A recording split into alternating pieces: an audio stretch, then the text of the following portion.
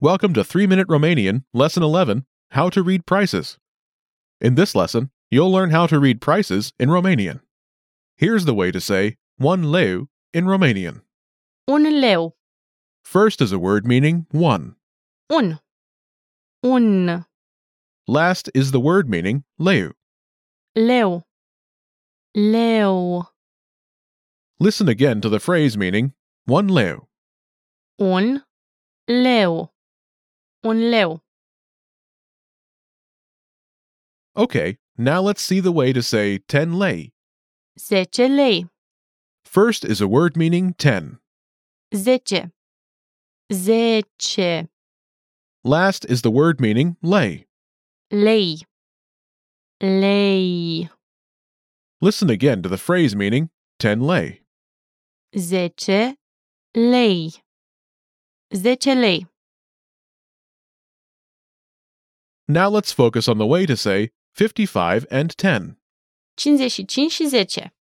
First is a word meaning 55. 55. 50 și 5. Next is the word meaning and. Și. Și. Last is the word meaning 10. 10. 10. Listen again to the phrase meaning 55 and 10. 55 și 10. 55 și 10.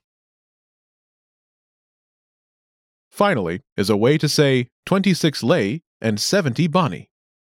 26 de lei și 70 de bani. First is a word meaning 26. 20 și 6. 20 și 6. Next is the word meaning lei. Lei. Lei. Next is the word meaning and. Și.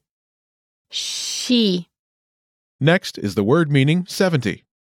70. 70. Last is the word meaning bani. De bani. De bani. Listen again to the phrase meaning 26 lei and 70 bani. 26 de lei și 70 de bani. 26 de lei și 70 de bani. Now it's time for a quick cultural insight. Romanian currency is leu, ron, which is subdivided into 100 bani. The coins called bani actually mean money. And that's all for this lesson. Don't forget to check out the lesson notes, and we'll see you in the next lesson. La revedere!